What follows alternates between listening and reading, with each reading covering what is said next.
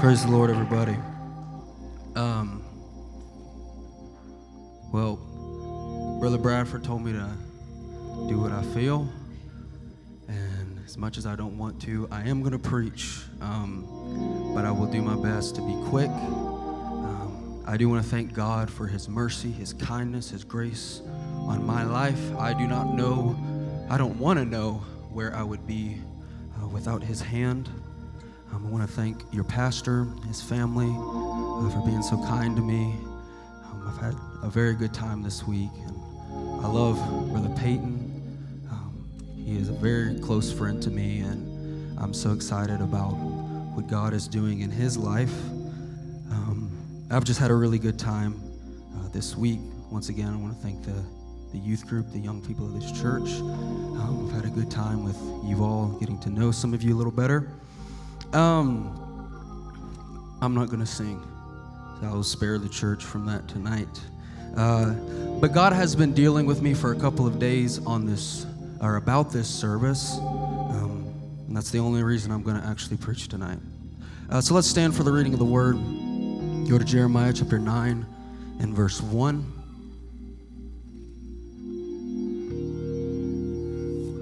It says, "Oh, that my head were waters, and mine eyes a fountain of tears, that I might weep day and night for the slain of the daughter of my people."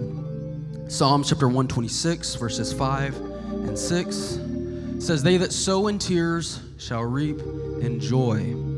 He that goeth forth and weepeth, bearing precious seed, shall doubtless come again with rejoicing, bringing his sheaves with him." Luke chapter 19, verses 41 through 44. Actually, I'll just do through 42. "And when he was come near," this is being Jesus, he being Jesus, "he beheld the city and wept over it." Everybody say, he wept.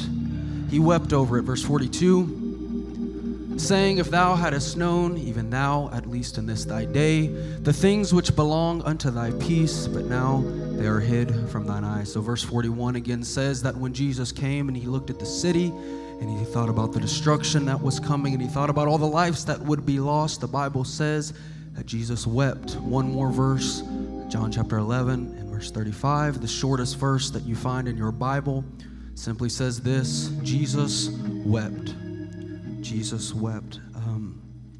There is an unfailing recipe for a move of God and a revival in our lives, in our cities, in our souls.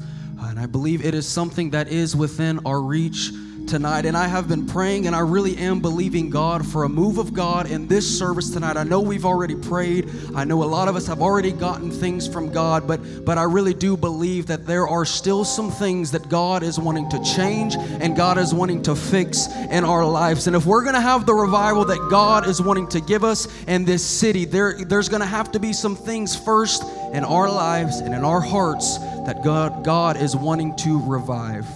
I'm going to be preaching for a few minutes on this subject. Where are the weepers? Where are the weepers? Let's lay our Bibles down. Let's lift our voices and lift our hands. I need you, Jesus.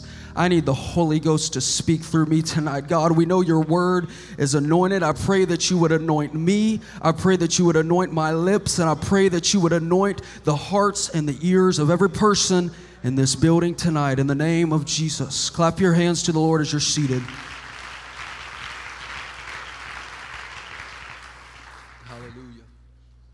Weeping and crying and other forms of emotion similar to these, they are much more common in the Eastern world than they are in our Western world.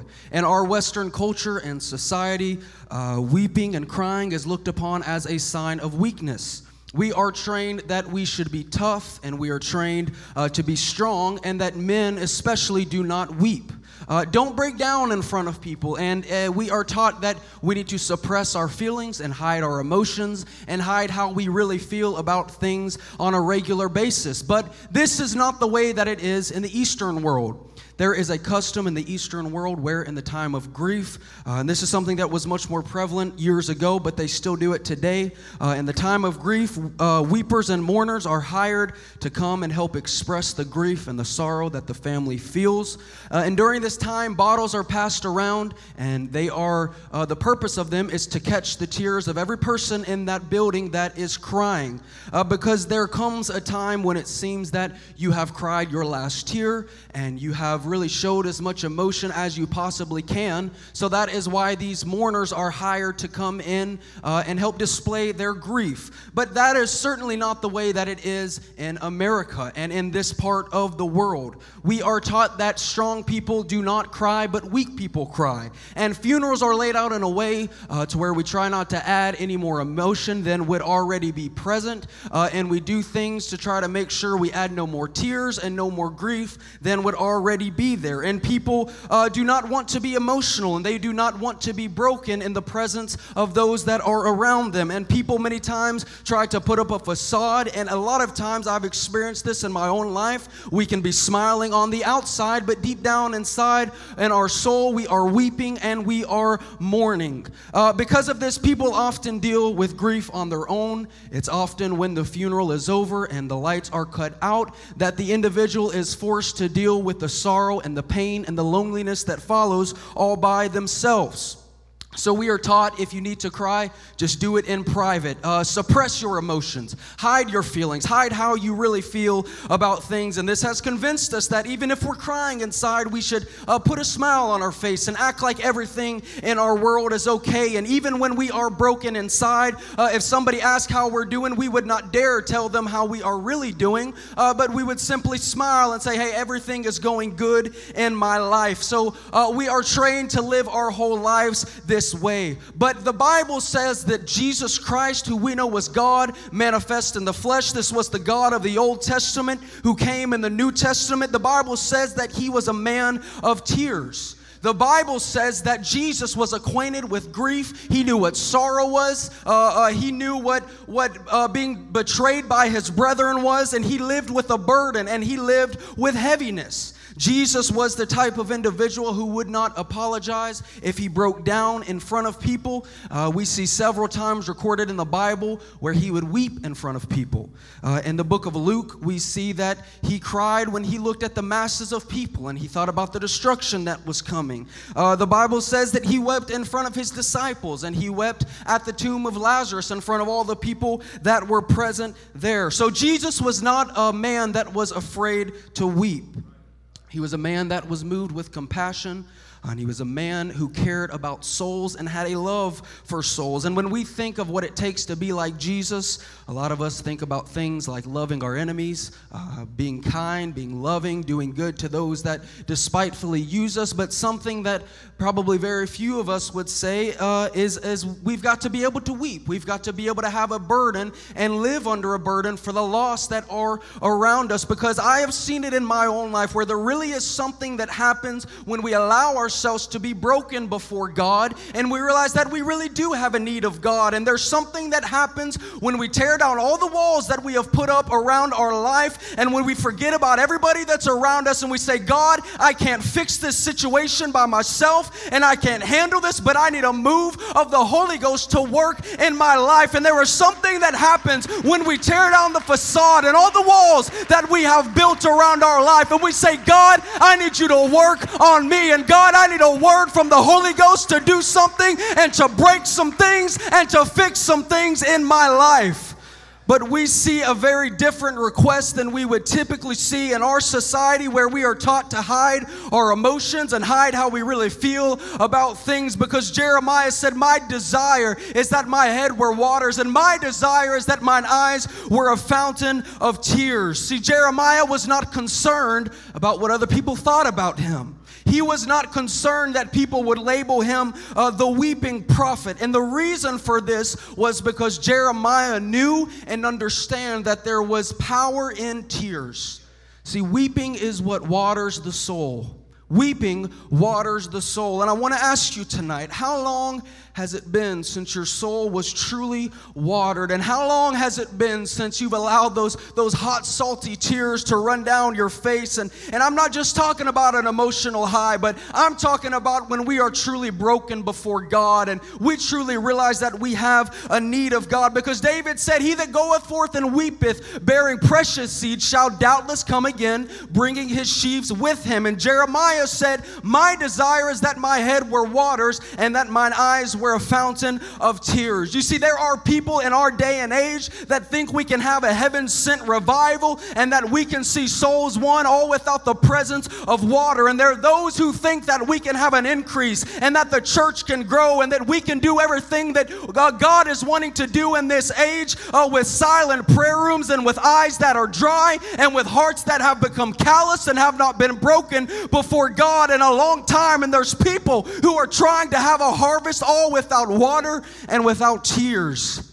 If you know anything about farming or agriculture, you would agree with me that you can have the best seed, you can have the best soil, you can have the right amount of sunlight, the right temperature, everything can be right, but if you do not have water, that seed will not grow.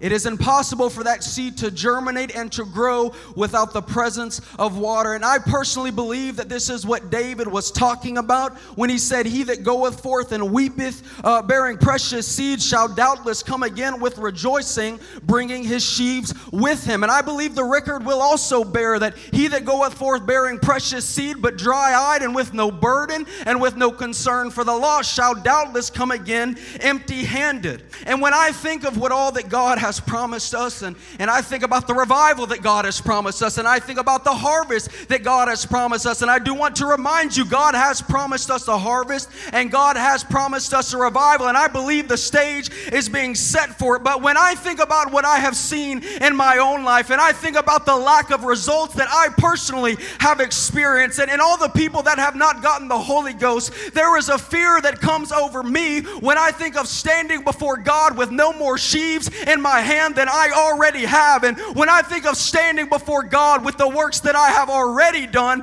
and not nearly as many Bible studies taught as I want to teach, there is a fear that comes over me. And when I think of standing before God and all the people that I have not witnessed to and all the doors that I have not knocked and all the broken people that I have not ministered to and all the times that I have not stepped out of my way and I have not gone out of my way to minister to people, there is a fear that comes upon me, because when I get in the Word of God and I read about the harvest, I read an abundant harvest. And when I read about the gospel, I read about a powerful gospel. And when I read about the church, I read about a powerful, overcoming church. And when I read about revival, I read about a net-breaking, boat-sinking revival. I want you to know that there is nothing weak about the church that we are a part of. The church is powerful. The church is the thing that's going to get you out of this world. And I don't care if we've heard it. I want you to know we still believe that the man be born of water and of the Spirit, he cannot enter into the kingdom of heaven. And we still believe, he that believeth and is baptized shall be saved, but he that believeth not shall be damned. We still believe, hear, O Israel, the Lord our God is one Lord. And we still believe in holiness, and we still believe in separation from the world, and we still believe in living right, and we still believe in doing right. We know the message saves. We know this message still works, and we've seen it, but still it can be so easy to become complacent and to become indifferent with things in our life. Jeremiah said, oh, that my head were waters. Oh, that mine eyes were a fountain of tears.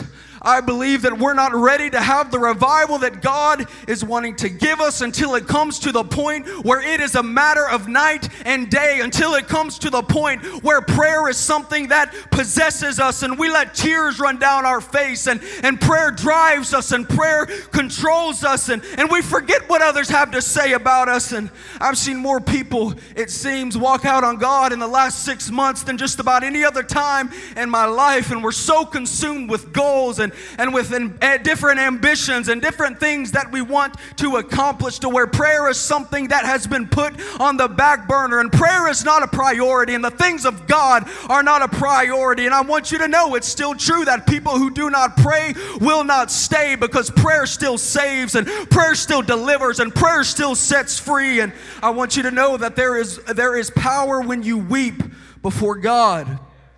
I'm a young man, but I've been in church my whole life. I've been around church my whole life. And it seems many times we can get people to teach Bible studies. We can get people to join the choir. We can get people to do a lot of things in church. But something that it seems very hard to do is to get people that are willing to get under the burden and get under the load and really want to have revival and not care what everybody around them has to say. And I believe something needs to get a hold of us that possesses us, and there's something that needs to drive us and needs to break us. Oh, that my head were waters. Oh, that mine eyes were a fountain of tears, that I might weep day and night for the slain of the daughter of my people.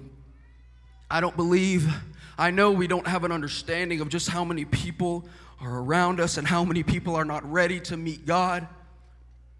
It really ought to do something to us when we get in a plane or even if we're just driving throughout the city and we see so many people.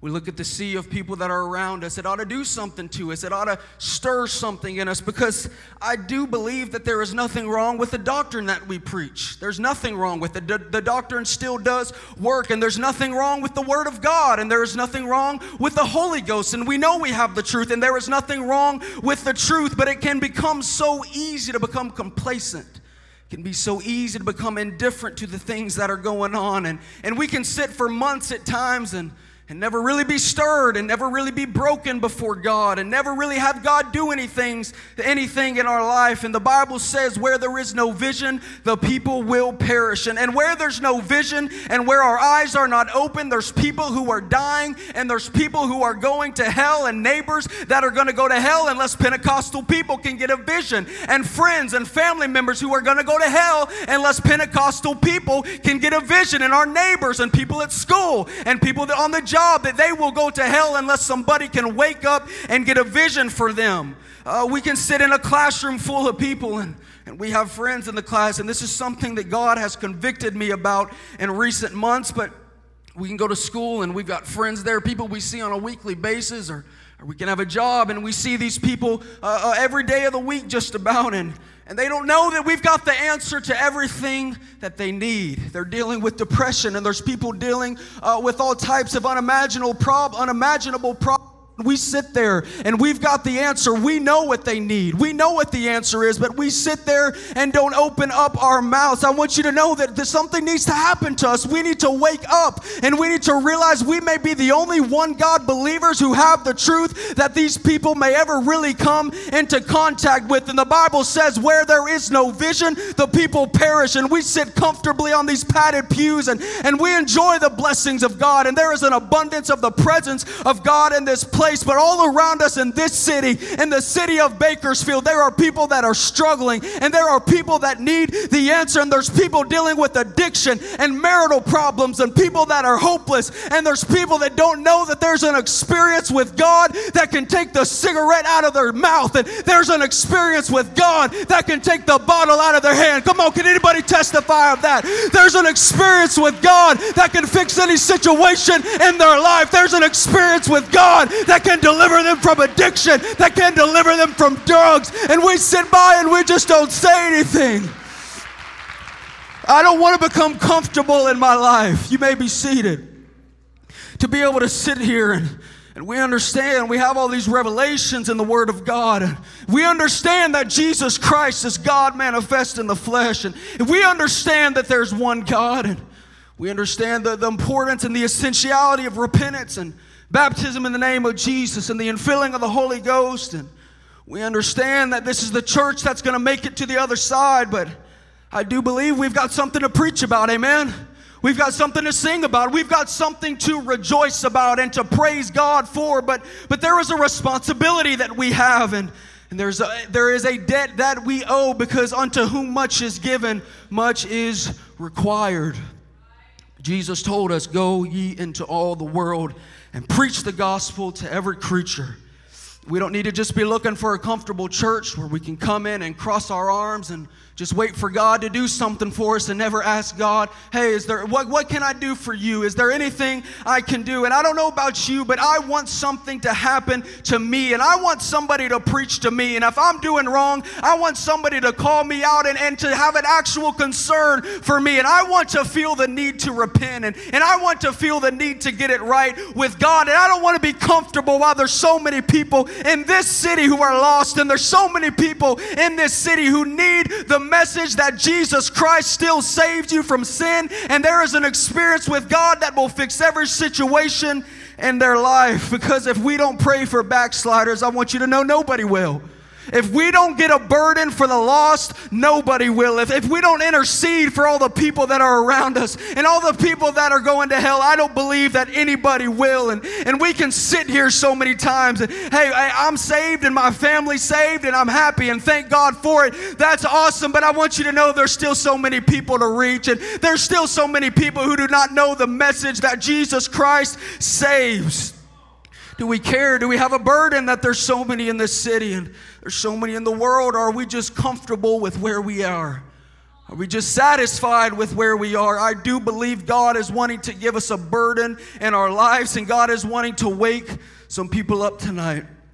Let me get some help on the music. I'm hurrying. It's a story I heard several years ago. I want to share with y'all. There was a Pentecostal preacher. He was a pastor. And he fell into sin, and he walked out on God, and he backslid. But thank God his wife stayed in the church, and they had a son, and he grew up, and he felt the call of God, and he began to evangelize and preach all over the country. And this was the days before cell phones, and when they would have a revival in the local church, the mother would sit down, and she would write a letter to her son, and she would say, pray for your daddy. He's getting worse, and he's smoking again, and he's cussing, and he's doing all these things that he used to would have never done, and he's getting further from God, and he doesn't pray, he doesn't seek the face of God, but he's getting hard, and he's getting bitter, and all these things are happening. He would say, pray. She would say, pray for your daddy. Pray that this would be the revival, that he would get it all right with God. Revival came, and revival went for years and years, and the dad would not pray through. But the dad promised the son, promised the mother that if the son ever came through and preached a revival in that local church, that he would come out and hear his son preach. So the time finally came, and the son was invited to come preach a revival in his local church, and the father came out like he had said, and the son gets up and he reads his text, and as he's praying that God would anoint his sermon, he looks up and he sees his dad walking out the back door. And unfortunately, the revival that was designed to save the father came and went, and the dad still did not pray through. But the mother did not give up, and she kept praying, and she kept believing that God would reach her husband. So she kept writing letters, and revivals kept coming, and revivals kept going. And she kept writing and say, pray for your daddy. Pray that this would be the one that he would find God. Pray that this would be the one that he would pray through. And finally an evangelist came through, and he began preaching. He said, hey, if we want sinners to pray through, then we need to pray through. If we want sinners to be touched, then we need to be touched. And if we want the hearts of sinners to be stirred, then we need to allow our hearts to be stirred. And he began to preach about renewal. And I don't know about you, but I personally still believe in renewal. And there are some people who do not believe in renewal, but I still believe that the Bible says that we're saved by the washing of regeneration and the renewing of the Holy Ghost. So I believe that renewal is important. And I want to be full of the Holy Ghost, and I want to make sure I'm right with God. But this evangelist was preaching and saying things like, man, it'd be so terrible to be lost on a Pentecostal pew and to hear the preaching of the Word of God and to have this understanding and to still be lost and to still not have it right with God. And it'd be terrible to be with the other 10 virgins and it looks like you've got everything right and you're dressed right and you talk right and maybe you even believe the doctrine that there is one God, but to have all of that and to be empty on the inside. And I do believe that one thing that's going to get us out of here is the power of the Holy Ghost. But this woman, this mother, she was in church and she had been around church. She had been a pastor's wife. She stayed in church. She stayed faithful to God. And the preaching of the Word of God began to convict her heart. This time she sat down and she wrote a letter to her son.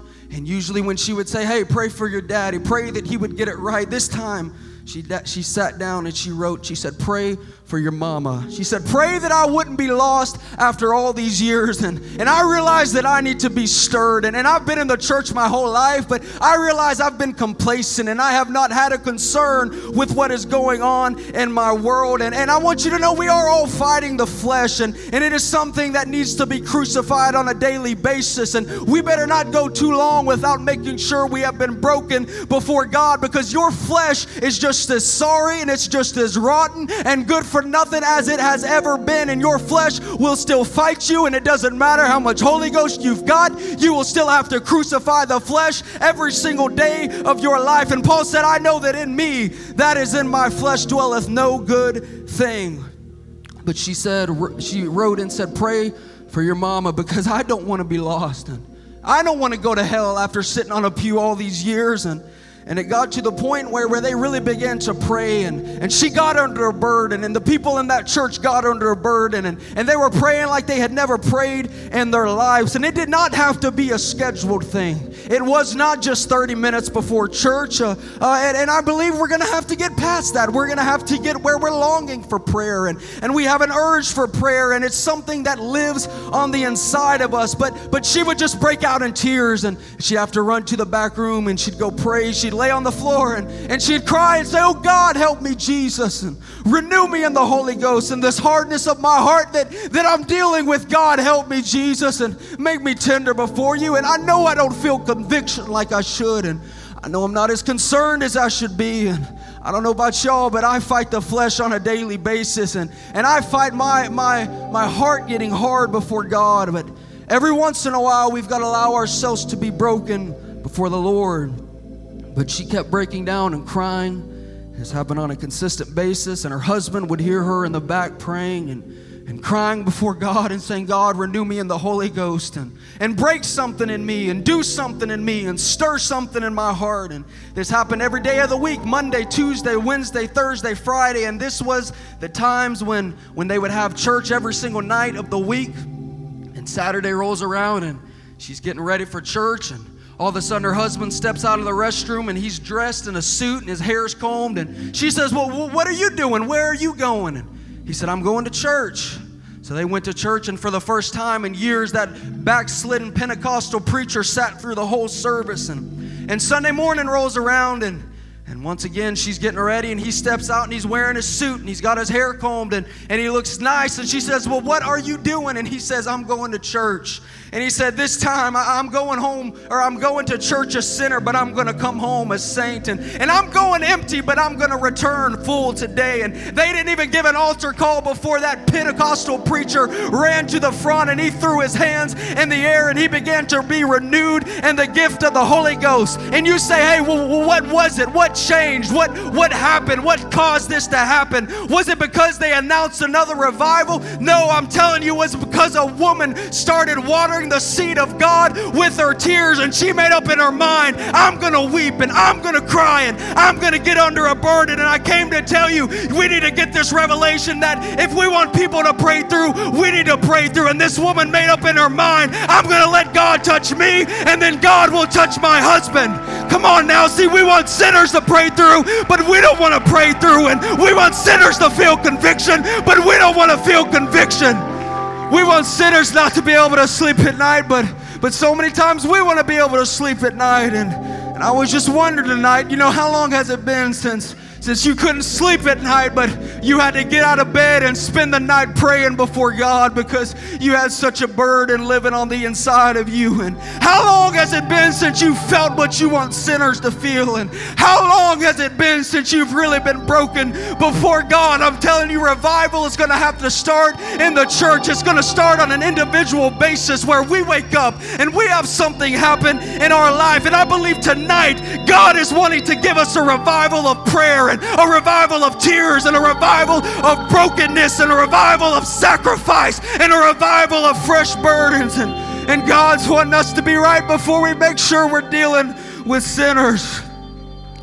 My mom and my dad, they taught me how to weep before God, and I'm telling you, it's one of the greatest things they ever taught me. And If you're a parent here, I'm asking you, please don't be too proud to weep in front of your children. I remember times of being younger and struggling with stupid stuff and doing things that I shouldn't have been doing. And I'd hear my dad and I'd hear my mom, and they'd be praying for me.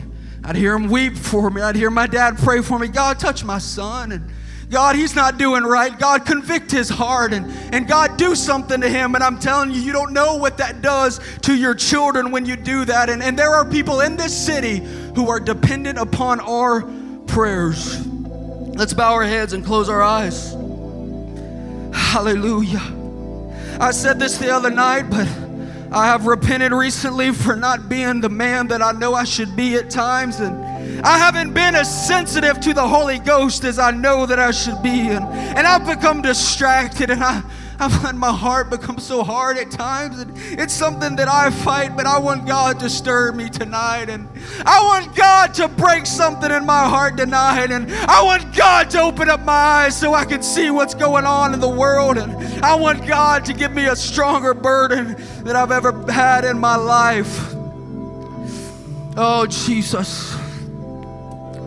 Hallelujah. I remember times of being at youth camp when I was younger and hearing preaching about souls and God wanting to give a burden. And I remember I got a burden, but I crawled under a pew and I began to weep and I began to sob and I began to cry. And before you know it, your heart is back to being hard. But I believe God will do that for us tonight. We just maybe have the will to lay on the ground or lay under a pew and wet that carpet with our tears and say, God, do something in me tonight and break something in me. Let's lift our hands all over the house. Listen to me, church, mama, daddy, young man, young woman, boy, girl. I got a question. God sent me tonight with a question in my spirit, and that is this: where are the weepers? Do you still know how to sob before the Lord? And do you still know how to weep? And do you know what it is to lay before God with tears in your eyes and being broken before Him? And do you still know what it is to be moved with compassion? And when you look at all the people and you think about all those who are not right with God, is there something that burns on the inside of you? Is there something that breaks you and brings you to your knees? And I'm telling you tonight, we need to come to this front and we need to weep for ourselves. If you're not right with God, you need to get right tonight. If you do not have the Holy Ghost, you do not need to leave until you are speaking in a language that you do not understand. We need to weep for ourselves, and we need to weep for our children, and we need to weep for our backsliders and all those that are lost around us. Come on, somebody pray. We need to tear down every wall of resistance, every wall that says we have it all together. Say, God, God, give me a burden. God, I want to be broken before you.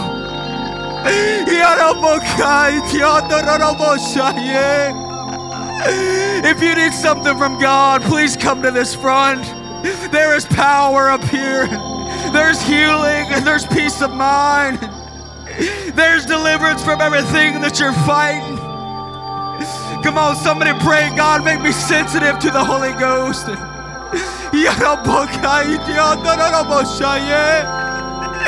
God, break something in me and do something in me. Come on, somebody lift your voice. Oh, God, give me a burden, Jesus. Give me a burden, God. I want to be a weeper, God. I'll be a weeper, God. I'll be a prayer warrior, God. I'll get under the burden. I'll get under the load. I'll do what you want me to do.